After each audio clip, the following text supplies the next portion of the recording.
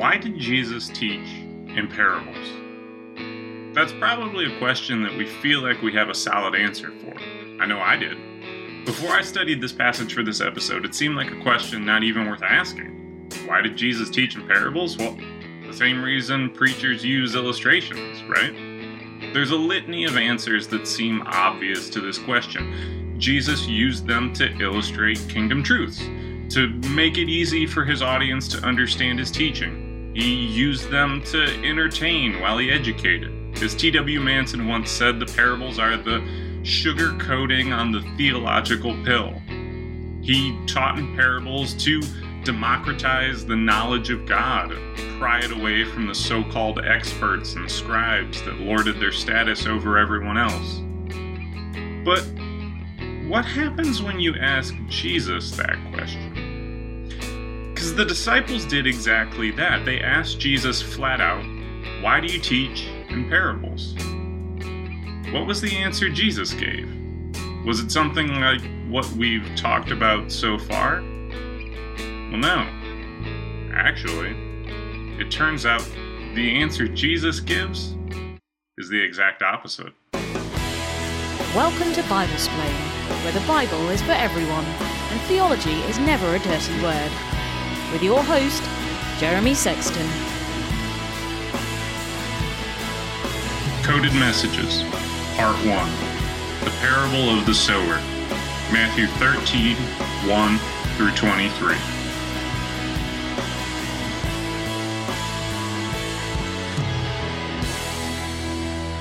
Before we jump into this episode's passage, Matthew 13, 1 through 23, I want to zoom back a bit and get us all on the same page. I covered chapter 12 of the sermon series called The Boss at Lakeside. It was my last series there. And if you'd like to hear those messages, by the way, they're all available on the Biblesplain website. For today, I'll just give us a quick overview so we're all starting from the same place as we begin. The Pharisees were the hall monitors of their day.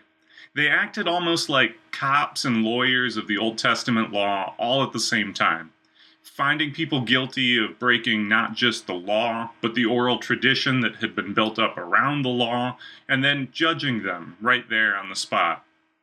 Think Judge Dredd in sandals, and he's really concerned with how far you've been walking today. At the beginning of chapter 12, Jesus gets into a clash with these guys over one of their pet issues, the Sabbath. Not that the Sabbath isn't important. It is. But the Pharisees had disfigured it and morphed it into something it was never supposed to be.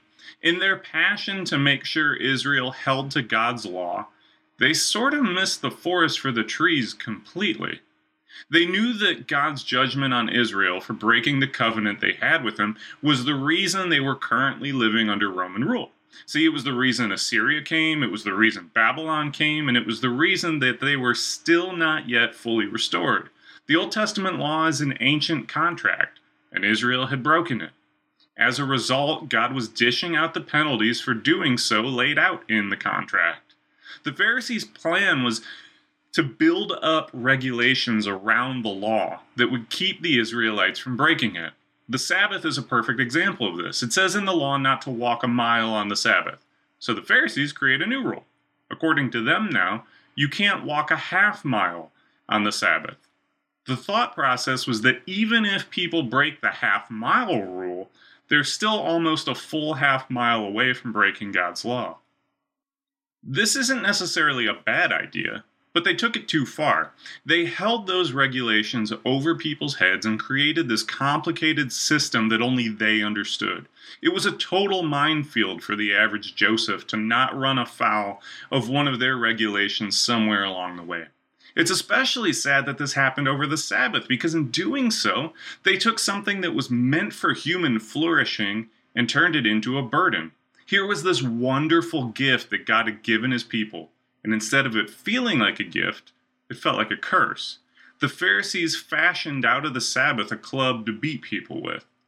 Now, the controversy that breaks out in Matthew chapter 12 starts when the disciples are walking along on the Sabbath and they're hungry. They happen to be walking through a grain field, so they pick some heads of grain and start eating them as they walk. The Pharisees catch them doing this and run right up to Jesus and ask him why he's allowing this. See, as their rabbi, Jesus was responsible for their actions. Now, the Sabbath prohibited work on that day, and to the Pharisees, the disciples were harvesting. That it was just a couple of heads that they were plucking and eating right away, that didn't matter to them. You could call it work if you wanted to, and they did. And Jesus responds by declaring himself Lord of the Sabbath. He says they've got it totally backwards, and that what God wanted was a gracious people that sought to honor him in all they did, not a group of lawyers picking nits and fishing for loopholes. Now, this does not go over well, especially so once they get to the synagogue and Jesus is confronted by a man with a withered hand. The Pharisees, rather than learning anything from this lecture on mercy that they were just given, try to use the situation as a trap to see if Jesus will heal on the Sabbath. I mean, after all, the guy's withered hand, it's not life-threatening. It can wait until after sundown, can it? Jesus points to the flawed, hypocritical thinking, and he heals the guy anyway. It's a miracle. See, Jesus goes far beyond what a doctor could have done then or even do today. The guy just reaches out his arm, and it's healed. Boom, just like that. Instead of marveling at this, though, the Pharisees become intent on destroying Jesus. Later in the chapter, perhaps at a later date, Jesus is healing again, but this time it's different. See, there's a man possessed by demons who's blind and mute. He's brought to Jesus, and Jesus heals him, and the crowd is astonished. So much so, they start putting the pieces together and realizing this Jesus guy just might be the Messiah. This drives the Pharisees crazy, and it leads to a pivotal moment in Jesus' ministry. The Pharisees, seeking to explain Jesus away, publicly accuse him of being demon-possessed. They accuse Jesus of being in league with the devil. Now, Jesus hears this, and he judges them right then and there. The one who will one day judge the living and the dead gives everyone in that home a preview, proclaiming their sin one that can never be forgiven. Knowingly, willfully ascribing the actions of God to the devil is a step too far. This is a sin they can never come back from. Jesus tells them this. He teaches some more in the house, and then he wraps up. And that is where we pick up our story in chapter 13. That same day, Jesus went out of the house and sat beside the sea. And great crowds gathered about him, so that he got into a boat and sat down. And the whole crowd stood on the beach. And he told them many things in parables, saying, Matthew chapter 13, verses 1 through 3. Jesus leaves the house he's been teaching in, and he goes to sit beside the sea. The whole crowd gathers around again, so he gets into a boat and sits down. Now what this does is it puts a little distance between him and the crowd. He can breathe a bit. I mean, surely the house was crowded. We know from other instances that at times the houses Jesus taught in could be so full that people were only able to enter through self-made holes in the roof, right? So he's getting some breathing space here. He sits down in the boat, and the whole crowd stands around him. This was actually a rather common teaching position in that day. It's sort of the opposite of what we're used to now. The echo, though, that was created by the water turned this into a natural amphitheater of sorts. Everyone is able to hear as he starts teaching them, but now he's doing so in parables. This entire chapter and this first series of Bible-splaining, in fact, will be comprised of parables. And so I suppose the best place to start is to ask the question, what is a parable? John MacArthur puts a rather tidy bow on it thusly. He writes in his book, Parables, quote, "A parable is an ingeniously simple word picture illuminating a profound spiritual lesson." End quote. In Hebrew, there's a word for this kind of speech. It's called mashal. Now, mashal has a wide range of meanings. It doesn't just cover the kinds of stories that we're going to look at today. It's used to refer to all sorts of illustrations and word pictures. So you have proverbial sayings, fictitious stories, riddles, anecdotes, fables, allegories. These all fall under mashal. And this was a technique that Jesus' contemporaries used. There were many rabbis that used mashal to illustrate the legal points they were talking about. So Jesus didn't create mashal, but he did do a lot to increase its popularity. Now, the Greek word is much more familiar to us, parabole. Parabole is a compound word.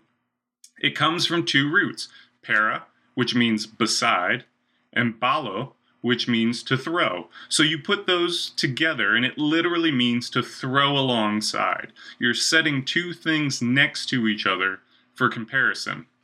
What a parable does is it takes a complex truth and lays it next to an everyday image for the sake of comparison and understanding.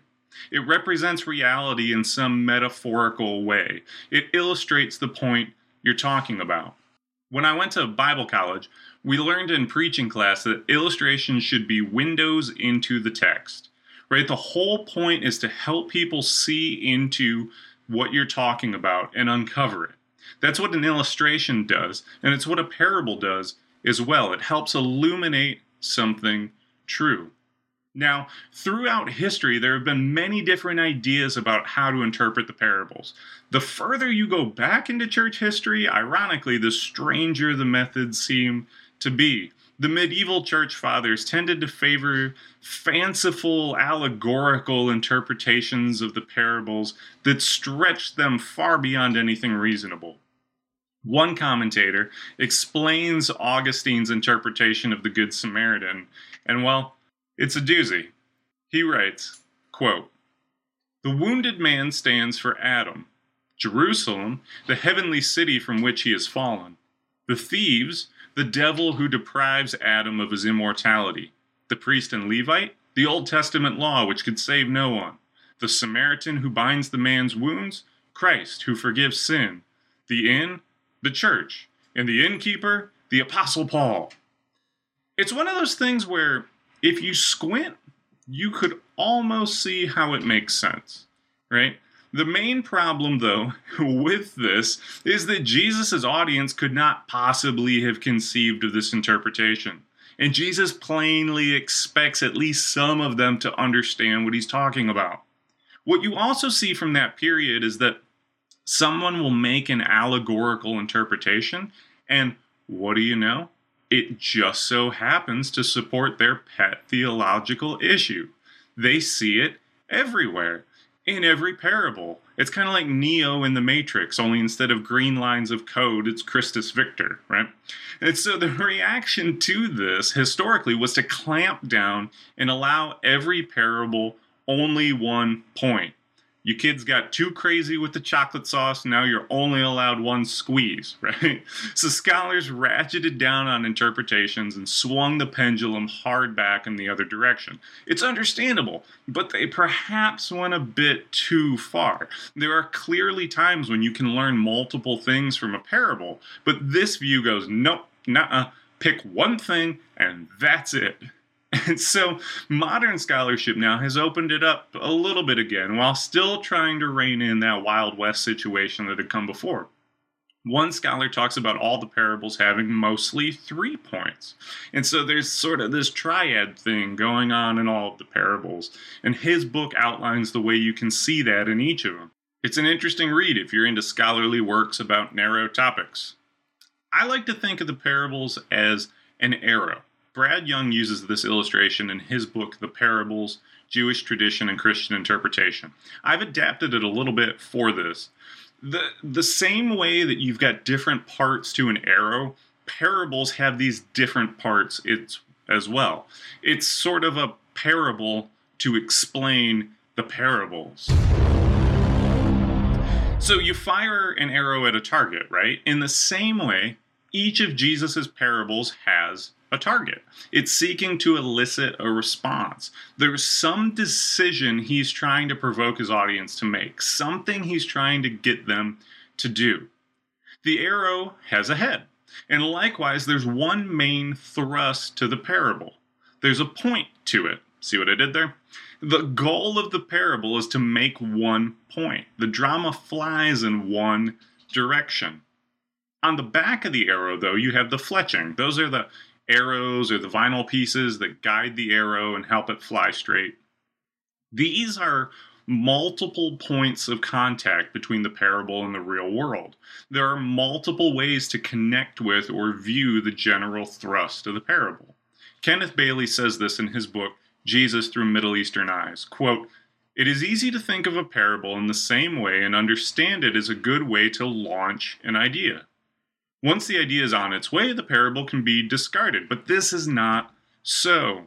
If the parable is a house in which the listener or reader is invited to take up residence, then that person is urged by the parable to look on the world through the windows of that residence." End quote. Think of the parables like a plane. It's going in one direction and you're faced with a decision, whether or not you want to get on board. Once you're on board, you're traveling with the plane, but along the way there are all sorts of windows. You can look out the windows and see the world slightly differently. Out this window you can see the water. Out this window you see the mountains. Out this window you can see the wing and the engines. You're in the same vessel, headed in the same direction, but you get slightly different views from the vantage point of the plane. The parables are a lot like that. In interpreting the parables, it's good to keep a few things in mind. These principles will guide us as we go through the parables in this chapter and in the many to come. First, take into account Jesus' context. While it's true that there's a mysterious element to the parables, Jesus did not hide secret information in them that would only be unveiled centuries or millennia later. Everything he had to say was understandable to the audience he presented them to. When looking at the touch points, those feathers on the arrow, ask, what did this mean to the people who lived back then? We'll be looking this week at the parable of the sower. So, for instance, it wouldn't be right to overlay modern farming conventions onto the parable. The way we know how to farm, the technology we have, is irrelevant. That's not the audience Jesus was talking to. What did sowing look like back then? That's the question. The second thing is don't mix details. The sower in this parable might mean one thing, while the sower in another parable means something else. I saw even scholars make this mistake in the reading I did for this episode. Oh, the sower in the parable of the weeds is Jesus, so he must be the sower here too. Why? If he wanted to say that, he would have. Jesus isn't Marvel. He's not building an extended universe here, right? He's just trying to illustrate the kingdom. All of the stories of the parables are self-contained.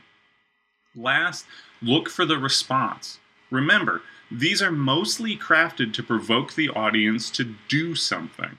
Once that's uncovered, there may be other lessons we can take away or other connections we can make, but they have to be made in light of the overarching purpose of the parable. It's important that we first figure out what action the parable is calling for. Now that we have our bearings on what parables are, let's take a look at the one on our plate this episode, the parable of the sower. And he told them many things in parables, saying, A sower went out to sow. As he sowed, some seeds fell along the path, and the birds came and devoured them. Other seeds fell on rocky ground, where they did not have much soil, and immediately they sprang up, since they had no depth of soil. But when the sun rose, they were scorched, and since they had no root, they withered away. Other seeds fell among thorns, and the thorns grew up and choked them. Other seeds fell on good soil and produced grain, some 100-fold, some 60, some 30. He who has ears, let him hear. Matthew chapter 13, verses 3 through 9. Now, before we get into the meaning of the parable, first let's just take a look at the parable itself. We've got a sower out there just tossing seed around. The sower's going to sow. What they do back then is they would broadcast the seed in an arc as they walked along. This is not a particularly precise practice. They're out there just flinging seeds. Now, the way it would work is that you'd plow the field first to get it good and broken up. Then you'd sow, just, scattering your seed all willy-nilly. And then you'd go through and you'd plow again. This second plowing would take the dirt and cover the seeds, thus putting them in the soil ready to go.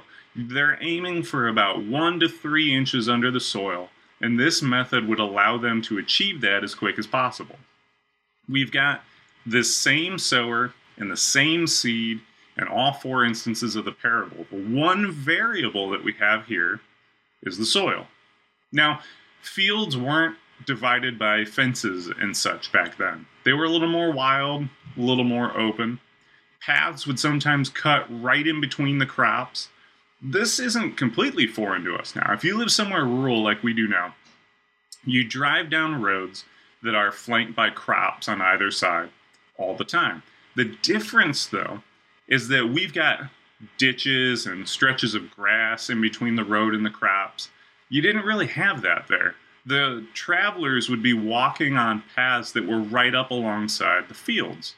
This would mean that some of that seed just getting tossed around would land on the hard paths that had been worn by travelers.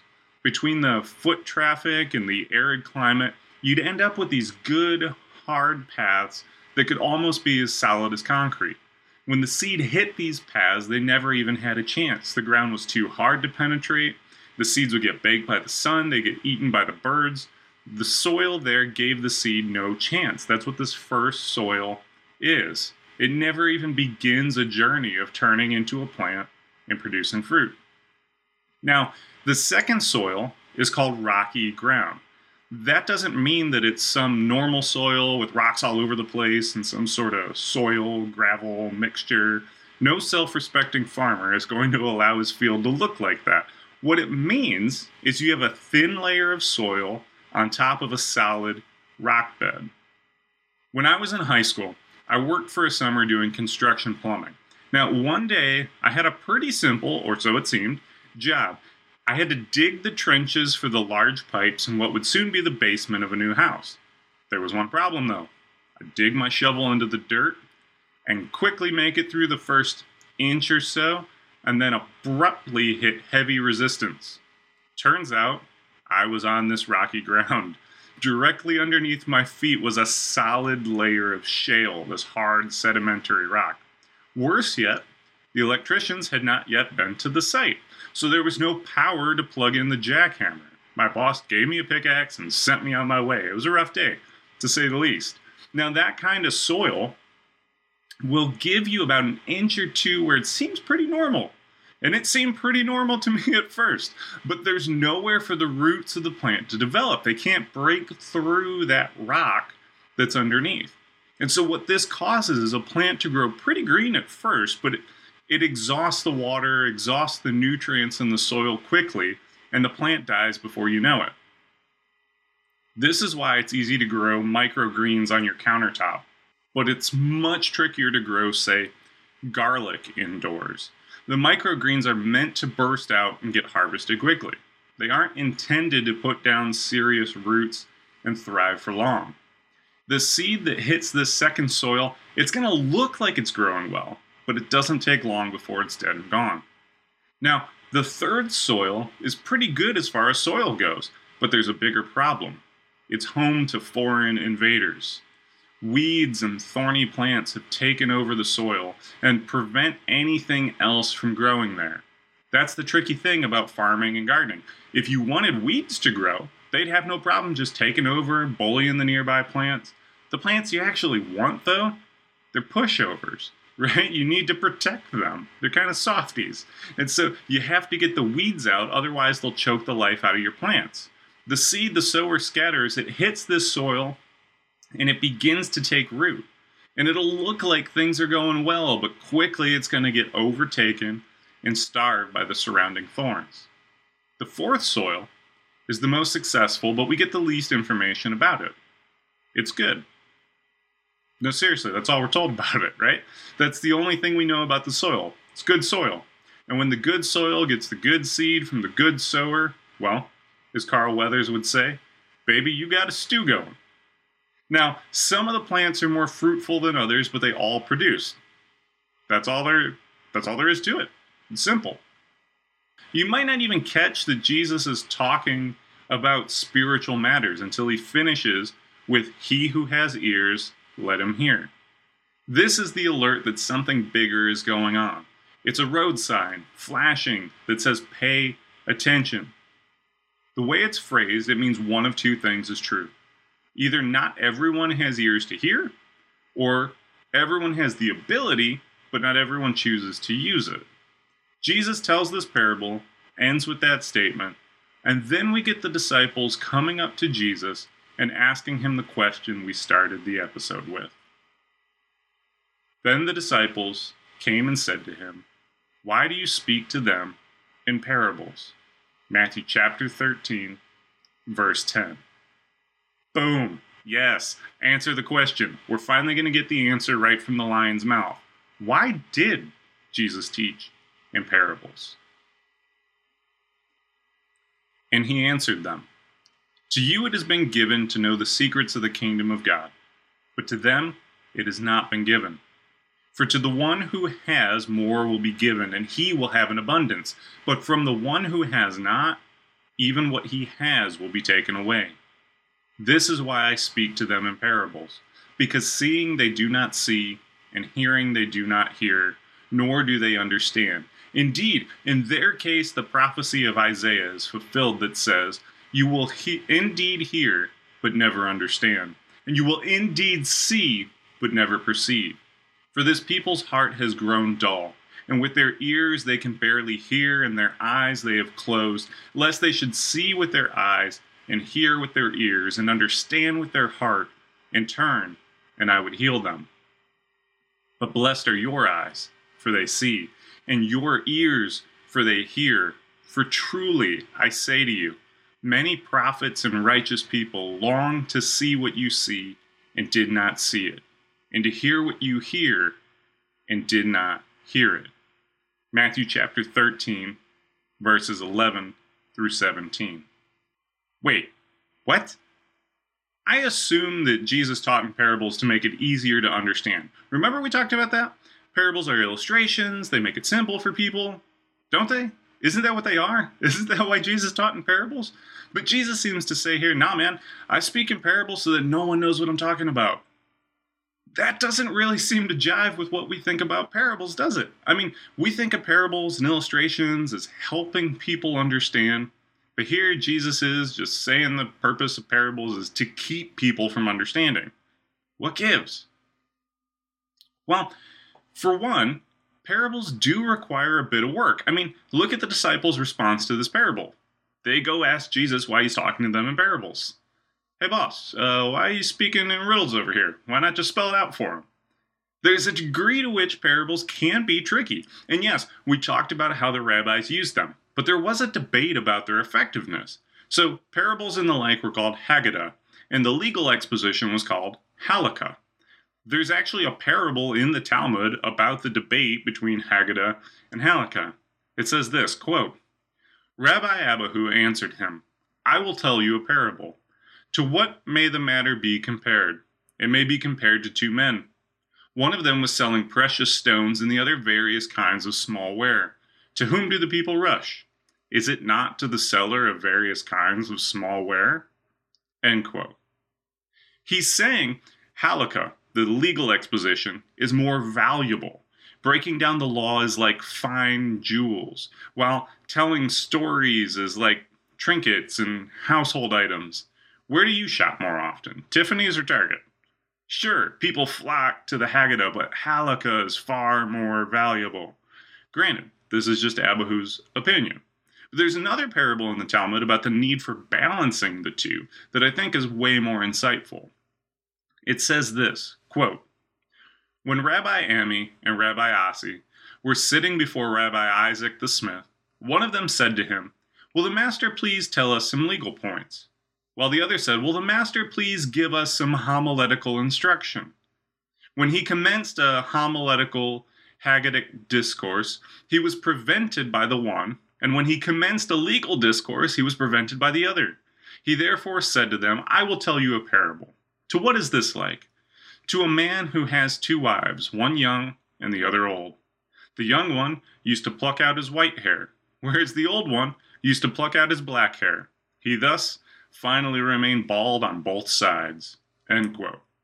It's a pretty funny story, and its point is to illustrate the need for balance. Rabbi Isaac is saying, you guys think it needs to be either or, but you're both wrong. There needs to be balance.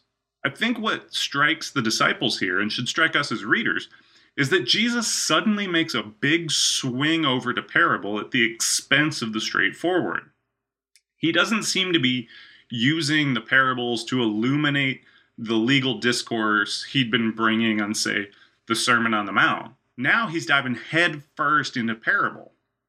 It's true that a story can sometimes make truth sticky or relatable, but it's far less effective at communicating simple truth. I mean, imagine if you saw me at the supermarket and we're in produce and you ask me for my insight into a recipe. Like, hey man, this recipe calls for lemons, but I'm wondering if I could swap in limes instead. What do you think? If I respond to that with a story, a man went out from his hometown and yada yada yada, you're going to be pretty confused. Like, what was the point of the story, man? Hey, friend, citrus is citrus. Like, well, why didn't you just say that? Right? Film is a good example of this in our modern context. Now, I'm a film enthusiast. I like movies. I enjoy the craft of it. I don't mean that in a way that most people like movies. Like those fancy pants movies that only critics seem to like, I'm all about it. I've sat through Terrence Malick movies on purpose, okay? I enjoy film. I watched one the other night that's really been turning around in my mind ever since. It's called Mother, with an exclamation mark, so you really have to emphasize it, like, Mother! And it's super weird. It's by Darren Aronofsky, who's kind of a strange cat, and he's made a bunch of other strange, challenging films like Black Swan, The Wrestler, and Requiem for a Dream. He's also the guy behind that Noah movie with Russell Crowe. I kind of had to laugh when people went into that expecting it to be the straightforward telling of the Noah story. Like, that is just not what you're going to get from him. But anyway, I'm watching Mother, and I felt like I had a lot to think about when I was done. One of my thoughts about the movie is that I bet there's a lot of pastors' wives and pastors' kids that would connect with the film on a deep level. If you were going to summarize the film, it's the story of this poet who pours everything into his art and his fans at the expense of his wife. That makes it sound so much more normal than it really is. Trust me, I am not recommending this film to you without knowing your taste in movies. Don't watch this thing and leave a voicemail for the podcast mad at me. I'm warning you now, it's real strange. But if I was teaching a class at a Bible college for future pastors and leaders and wanted to hammer home to them the importance of setting the proper priorities of God, family, and ministry for yourself, Mother actually wouldn't be a half-bad way to get that message across. Here's the problem, though. It illustrates that idea wonderfully, but it's this weird, esoteric riddle of a film that you really have to be a film buff of some sort to even understand. If you showed that to a group of college students, you'd maybe have a couple that would try to connect with it and they'd be moved by it. The rest would be trying to drop your class as fast as possible. See, parable requires that you be on board with it. Remember the plane analogy? You've got to get on the plane to be able to look out the windows and see what it has to show you. Parables require a little bit of buy-in and a little bit of foreknowledge. You have to bring something to the table to take something away. Charles Spurgeon says this in his commentary on Matthew, quote, "An ignorant man going into a museum or hearing a learned lecture only feels himself a greater fool. He learns nothing because he is not able to comprehend the elementary terms of the science. It is just so with carnal men. Spiritual truth rather blinds them than enlightens them." End quote. The disciples asked Jesus why he's speaking in parables because though they can be very rewarding, they're also simultaneously more demanding of the audience. It's no surprise, then, that Jesus makes this shift in his teaching style after the Beelzebul controversy. He's hiding his meaning from the Pharisees who have already hardened against him. They're so hardened that they think Jesus is in league with demons. So, Jesus takes away any chance they had of understanding him. The parables are concealing from those who don't want to listen just as much as they open up to those who do. Now they can just write off Jesus as telling stories. Meanwhile, the people who have already decided to respond to Jesus are just lapping this stuff up. This is good stuff he's bringing here. But the Pharisees and the others who are hardened to him just can't see it. So Jesus' use of parables is a blessing to his disciples, but it's also judgment on his opponents. There's a degree of mercy to that, John MacArthur points out in his book Parables. The more you hear, the more accountable you are for it. By disguising the truth from them, you could see how he's keeping their judgment from growing. Sure, you could say, well, who cares? They're already written off forever, which is true. But to whom much is given, much is required. And Jesus is specifically giving them less. The ones who have, as Jesus puts it, have because they've made the decision to listen to Jesus. They're not just hearing him, they're listening. See, hearing is a passive activity. You can hear things on accident. Listening is an active verb. It's a choice. You have to decide to listen. Those who decide to listen to Jesus, to follow him, they're going to keep growing and benefiting. They'll keep learning. If you make the decision to write him off, you're left with nothing. Even the things you think you understand about him will be taken away. Indeed, even your ability to perceive what he's saying will be stripped. That leads to this important point. Understanding the parables is a choice. It's the choice to follow Jesus. When that choice has been made, it opens up the parables to you. You're able to grow and learn and understand more and more. It's an experiential knowledge. Some things you can only know by doing them. I do a small amount of street magic and card tricks, and I can read how a trick works or listen to someone describe it or even watch them demonstrate it, but I still don't know the trick. You never really know it until you perform it. As you begin to practice it, you start to learn little knacks about it. You understand it more. The parables are kind of like that. As you walk along with Jesus, he teaches you. The Holy Spirit teaches you. You make the decision to jump on board the parable and follow Jesus, and he'll show you the rest. The parables are a test. You pass the test by responding to them and searching for answers. You fail by rejecting the message and the messenger. Jesus is saying that the majority, specifically the Pharisees, have failed this test. They've made the decision to not understand. See, for Matthew, understanding and obedience are synonyms. Are you willing to stand under Jesus' teaching or not? And part of Jesus' explanation shows us that this is not new. He reaches back to Isaiah chapter 6 to show how he's re-fulfilling the mission of Isaiah. Isaiah 6 is the famous, "Here I am, send me" passage. But as we see from Jesus here, the mission he's sent on isn't exactly wine and roses. Isaiah responds enthusiastically, but he then learns that he's doomed to preach to people who won't ever respond. With Isaiah's preaching, they heard and heard, but they never understood. They knew what to do, they just didn't want to do it. Even in English, we'll sometimes say that someone doesn't understand us, when what we really mean is that they don't agree with us. Israel didn't understand Isaiah because they didn't want to. Just as the Pharisees were cursed by Jesus, he shows that the disciples are blessed. They obey, they have ears to hear, and for it they are blessed. They're the stump, the holy seed that remains that Isaiah prophesied about in chapter 6.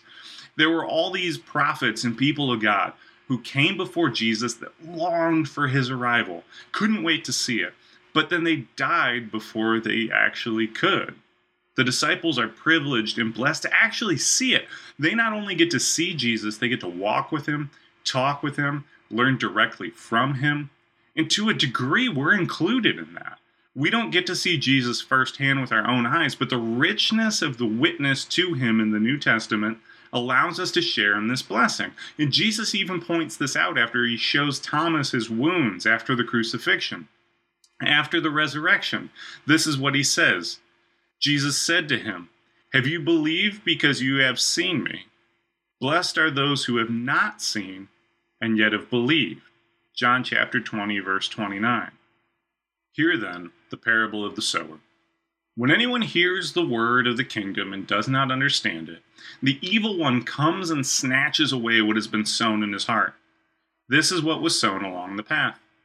As for what was sown on rocky ground, this is the one who hears the word and immediately receives it with joy, yet has no root in himself, but endures for a while. And when tribulation or persecution arises on account of the word, immediately he falls away. As for what was sown among thorns, this is the one who hears the word, but the cares of the world and the deceitfulness of riches choke the word, and it proves unfruitful. As for what was sown on good soil, this is the one who hears the word and understands it. He indeed bears fruit and yields in one case 100-fold, in another 60, and in another 30. Matthew chapter 13, verses 18 to 23. Jesus explains the parable to his disciples. This is kind of important. Don't miss this. Yes, the disciples have ears to hear, but Jesus still has to explain this parable to them. They don't have all the answers. What separates the disciples is that they go to Jesus for the answers. Understanding, again, is the willingness to stand under Jesus' teaching. And once you do that, you will continue to learn and grow. Jesus explains that there are 4 types of soil here that refer to 4 different types of hearers. 4 different types of disciples or would-be disciples. This was a common motif in Jewish sources, the 4 types. Here's an example from the Mishnah. Quote, there are 4 types of disciples. 1, quick to grasp, quick to forget. He loses what he gains. 2, slow to grasp, slow to forget. What he loses, he gains. 3, quick to grasp, slow to forget. A sage. 4, slow to grasp, quick to forget. A bad lot, indeed. End quote. So you want to be slow to forget, and it's better to be quick to grasp. Then you're a sage. You're killing it. But at minimum, you want to be slow to grasp and slow to forget. Then at least you're still gaining. Sometimes with these parables, there's one disciple you want to be. Sometimes there's one you really don't want to be, like in this next example, a couple chunks down. Quote, there are 4 sorts among those who go to the study house. He who goes but does not carry out what he learns, he has at least the reward for the going. He who practices but does not go to study, he has at least the reward for the doing. He who both goes and practices, he is truly pious. He who neither goes nor practices, he is truly wicked. End quote. This is an instance where 2 carry at least some reward, but there's only one who's truly pious. That also means there's one who's truly wicked. Jesus is using this motif in a way where there's 4 types, but only one you want to be. Like in this example, quote, there are 4 traits among those who sit before the sages: a sponge, a funnel, a strainer, and a sifter. A sponge because he sponges everything up. A funnel because he takes in on one side and lets out on the other.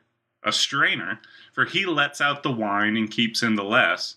And a sifter, for he lets out the flour and keeps in the finest flour. End quote. This is a fun one, right? The sponge is no good. It just grabs everything. The funnel doesn't hold any of it. It grabs nothing. The strainer, it keeps the stuff you don't want and lets out all the stuff you do. And then there's the sifter. That's the one you want to be. See, because it keeps in the good stuff and it lets out the bad. Or as it's sometimes said, right, eat the fish and leave the bones. That's what this student does. In verse 9, Jesus told the disciples that there are different kinds of hearers. He's making that explicit here. This is about farming only on the surface. It's really about people.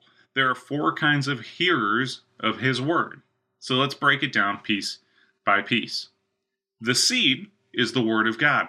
That's the key that unlocks the rest of the parable. Honestly, I think if Jesus had only told them this much, they might have worked out the rest on their own. See, once you know what the seed is, then the rest of the parable begins to fall into place. The focus then becomes on the 4 different kinds of soil. The first soil is someone who is so hardened that they never even give the seed a chance. Preaching the gospel to this person has no effect on them. They are dead set against it. This is where the Pharisees were. They had dug in their heels against Jesus, and there was no changing their minds. The seed never even had a chance to penetrate their heart. The second soil, the shallow, rocky ground, that's someone who never puts roots down. They hear the gospel and it excites them, but they never grow deep. They never really dive in. There's a joyful buzz at first, but that joy doesn't always mean there's a conversion. As soon as tribulation comes or persecution comes, they can't withstand it. Without the roots, without digging in, they have nothing holding them to Jesus. Their allegiance was only ever superficial to begin with. Mind you, it's not a matter of if persecution comes, it's when. That doesn't have to look like external forces against you. That could be an infliction that you're enduring because life is hard and following Jesus can be messy. We don't get to share in Christ's resurrection without also sharing in his sufferings. And for this second soil, the second that suffering comes, they're out. My chronic migraine has been one of these sun-rising situations in my life. Thankfully, I've put down roots so it hasn't taken me out. I'm connected to the true vine, and Jesus is holding on to me. I'm still trying to be fruitful. This podcast is just one aspect of that. This second soil is the cultural Christian. They only think they're a Christian because, well, that's just what you do. They grew up around people who went to church, so they go to church once a week, and then it makes no difference on the rest of their life. They produce no fruit. They just suck dry the shallow ground they're planted in. This is a dying breed in the West. A lot of the reduction in church attendance that we're seeing, I think, can be pointed directly to this. It's no longer culturally helpful to be a Christian. It's no longer a given. It seems like the in vogue spiritual status is to be vaguely spiritual, but never define that too sharply in any way. Like Oprah. Oprah's the best example of this. What does Oprah believe? Everything. You want a culturally acceptable spiritual position, that's it now. It's not Christianity. This second soil is the people who check the cultural temperature and are quick to jump off the plane as soon as it hits turbulence. The third soil, the thorny soil, is the person who wants to be fruitful, but not as much as they want other things.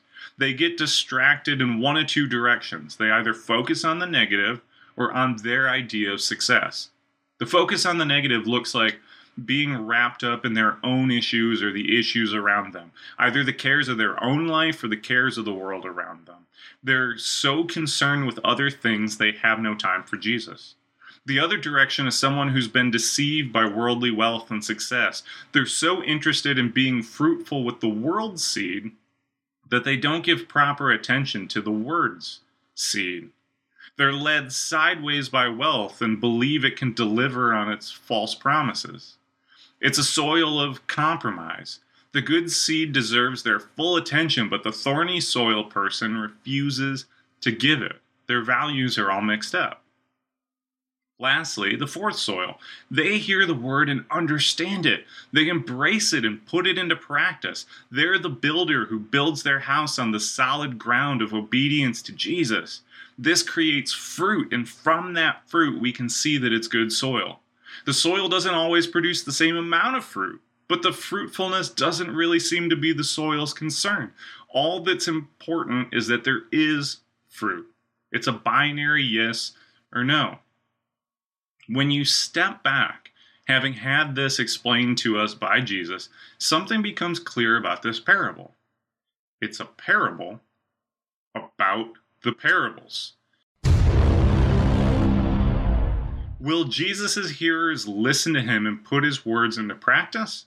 Or will they be bad soil that shuts him out completely, embraces him superficially, or embraces him half-heartedly? In trying to nail down the application here, we first have to look for the call to action. Remember the arrow, right? What is the main thrust of this parable? It really all boils down to one question. What kind of soil are you? Properly understood, this parable is calling the hearer to make a decision about how they will receive the word when it is given to them. That's the point on the arrow. Jesus is demanding a decision, as he always does. What kind of soil will you be? Are you the first soil? Have you closed yourself off from Jesus altogether? Have you set yourself against him and refused to allow his word to penetrate your heart? Are you the second soil? Have you put down roots? Are you going to be able to withstand testing? How committed are you? Why do you want to follow Jesus? Is it because you think Jesus is going to make all your worldly problems go away? Is it just an emotional thing for you? How deeply are you committed? Are you the third soil? Are you willing to give Jesus the central position in your life? Or will you relegate him to just being one thing amongst many things that are important to you? Does Jesus come before your pet issue? Certainly, Jesus will motivate us to be involved in our communities and care about our neighbors. There used to be, though, this image talked about where you're reading the Bible in one hand and the newspaper in the other. That's complete rubbish. As if they both deserve equal status. They absolutely do not. The Bible comes first. Jesus always comes first. What is your primary motivation? Finally, are you the fourth soil? Are you receptive to the Word of God and cultivating yourself to let it grow? Are you asking him, as David did, to create in you a clean heart? Are you depending on Jesus alone? These are the kinds of questions we all have to ask ourselves in the wake of this parable. The point is not for us to use the first three categories to identify those around us and view ourselves, perhaps undeservedly, alone as the good soil. The point is for us to look inward and determine what kind of soil we really are. The parable is not a club to beat others with. We all have a duty to seek to have prepared hearts for the gospel, and this is a continuous daily activity. Only God can truly plow and prepare our hearts. When we embrace Jesus, the Holy Spirit goes to town. He goes to work on our hearts. When we decide to stand under the teachings of Jesus and truly follow and obey him, that's when the Holy Spirit gets to work. Sure, even the best soil will still have some rocks and some thorns, but the difference is that they are not allowed to choke out the good seed. We will still struggle with sin, but the person who is cultivating their heart as good soil will look for the rocks, look for the thorns, and remove them. That was the main thrust of the parable, but there are some feathers to notice as well, some windows to look out, as it were.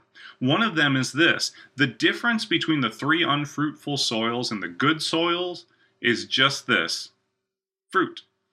Either you bear fruit or you don't. Either you hold fast or you don't. That is the measure of your faith. It's not exuberance, it's not volume, it's fruit over time. I grew up around a lot of nebulous talk about being on fire for God, and I've been in conversations with other church leaders lamenting the reserved nature of some people in their congregations. But the fact of the matter is this: volume and energy are not biblical measurements of discipleship. Fruit and endurance are the only ones that I see Jesus employ. Well, what does that fruit look like? Well, obviously, it looks like the fruit of the Spirit in Galatians chapter 5. But the fruit of the Spirit is love, joy, peace, patience, kindness, goodness, faithfulness, gentleness, self-control. Against such things there is no law. Galatians 5:22 and 23. It also looks like godly deeds and actions, so that you may approve what is excellent, and so be pure and blameless for the day of Christ, filled with the fruit of righteousness that comes through Jesus Christ to the glory and praise of God. Philippians 1:10 and 11. Of course, it looks like worship as well. Through him, then, let us continually offer up a sacrifice of praise to God, that is, the fruit of lips that acknowledge his name. Hebrews 13:15. It also looks like endurance. The way we truly know we are disciples of Jesus is that we remain disciples of Jesus. So Jesus said to the Jews who had believed in him, If you abide in my word, you are truly my disciples. John 8:31. Here's what this parable shows us. Temporary faith is no faith at all. There's a music community that calls themselves straight edge. They don't believe in using drugs or drinking. They like hardcore punk music.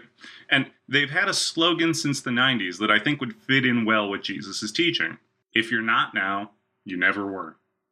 It's hard, but that does jive with exactly what Jesus is saying in this parable.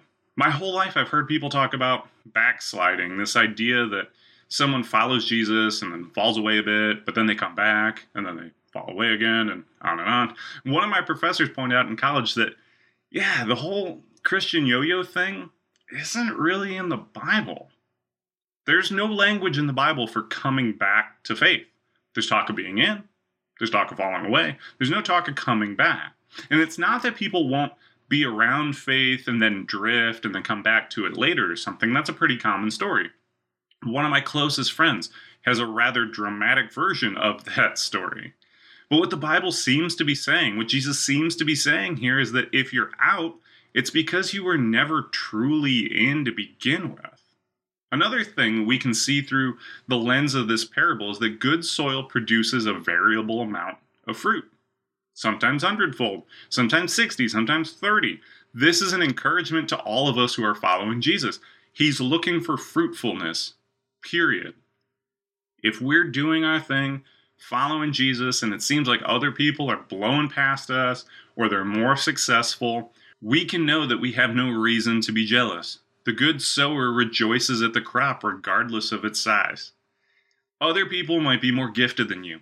They might know more than you. They might seem closer to God than you are. But if you're producing fruit, Jesus rejoices over you. Away with the comparison trap. Just focus on producing fruit. Don't waste time measuring bushels with the fields next door. Lastly, the harvest is not dependent on the sower, not on the seed, but on the soil.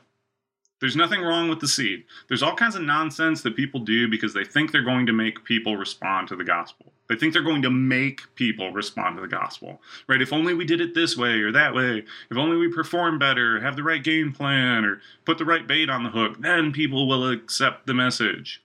Look, there is no improving the good seed. Do not alter the seed.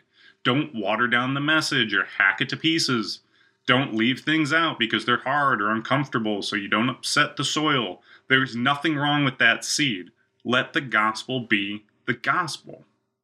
Don't swap out the seed for something else. There is only one gospel to sow. If you're not sowing that, you're not making disciples of Jesus. Jared C. Wilson says often, what you win them with is what you win them to. Don't add anything to the seed. Anytime you put a word in front of gospel, you've changed the gospel, and now it's no gospel at all. The prosperity gospel, the social gospel, you name it. Anything you tack onto the gospel causes it to cease to be the gospel. Not only is there nothing wrong with the seed, there's great encouragement here for sowers as well. The harvest or lack of harvest is not the sower's fault. We shouldn't take credit or blame for the harvest. Our responsibility is simply to sow and trust God. If we're sowing the good seed and the soil isn't responding, it's the soil's fault. There are people who go into ministry and they go years without seeing a single convert. We're not called to be successful. We're called to be faithful. God will worry about the results. We just have to trust Him and sow. If you're faithful long enough, some of your seed will find good ground. The parable of the sower is a great look at the responses to Jesus and the reasons for them. It gives us an opportunity to do a little self-inventory, as well as some encouragement as we look to sow the Word of God to the world around us. Let's listen to Jesus and decide to stand under His teaching. Let's trust in His finished work on the cross and act upon His Word. Stay tuned after the following for a quick tease of next episode. Thanks for listening to Biblesplain. You can find show notes, references, and all sorts of other goodies on the website at Biblesplain.com. If you're a social media kind of person, you can find us all over. On Twitter and Instagram @BibleSplain, and on Facebook at facebook.com/BibleSplain. If you like what you heard, please head on over to iTunes, Stitcher, or your podcast platform of choice and leave us a 5-star review.